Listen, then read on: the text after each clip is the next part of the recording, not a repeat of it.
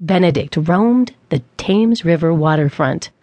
As it turned out, Arnold's informal education during these years would set him down his eventual career path. The teenager also learned to rig a ship so well that it was said he could scale a masthead faster than anyone, dive deeper than anyone else dared, and he gained a reputation as a show-off. Though he only grew to be 5'7", he was broad-shouldered and powerfully built.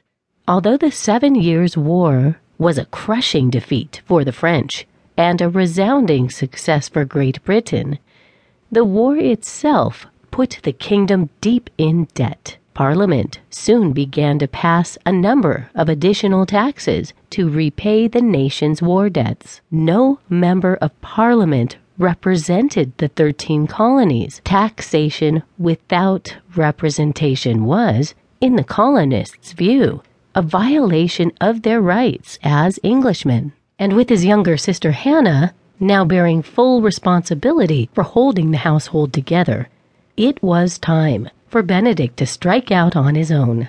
Arnold, like most successful merchants of the time, invariably dealt in illegal goods, took trips to illegal ports of call, and frequently mingled with smugglers and pirates.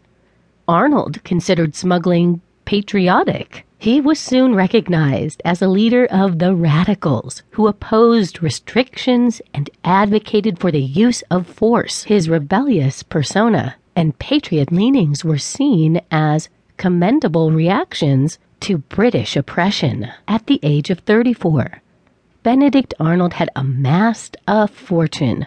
Arnold was elected captain of his local militia company. The timing could not have been more fortuitous, and Paul Revere and other writers alerted the militias of Lexington and Concord during the night before the American Revolution had officially begun. It seems Arnold had already been thinking about strategy, because upon his arrival, he almost immediately proposed to the Massachusetts Committee of Safety a plan to capture the British-restored Fort Ticonderoga in upstate New York and seize its artillery. Colonel Arnold was authorized to raise a full complement of soldiers and proceed to take the fort. Arnold proceeded to seize a schooner, which he christened Liberty. Arnold personally led a charge against the British stronghold that resulted in the overwhelmed British returning to their barracks to abandon their weapons as Arnold and his men, sabers drawn, rushed them.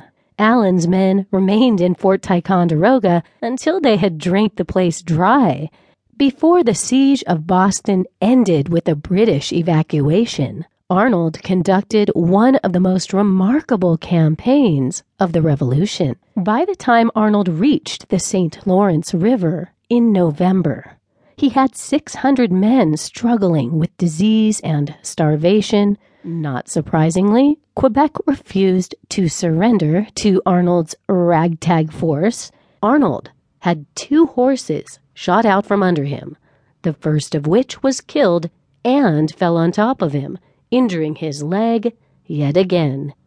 Furthermore, Arnold faced a British bayonet charge, insistent on clearing his name. Arnold had a hearing before the Board of War. Forced to reward his remarkable heroism, Congress promoted Arnold to Major General. But they refused to restore his seniority, effectively keeping him subordinate to younger, far less experienced officers. At the close of 1777, it could be honestly said that Benedict Arnold had been the colonists' greatest war hero. Following his official reprimand from George Washington, Arnold reinitiated his correspondences with British officials. It's easy to understand why Arnold felt slighted yet again, since this was just the most recent example of a career of unfortunate dealings with the Congress. Let me die in this old uniform in which I fought my battles. May God forgive me for ever having put on another.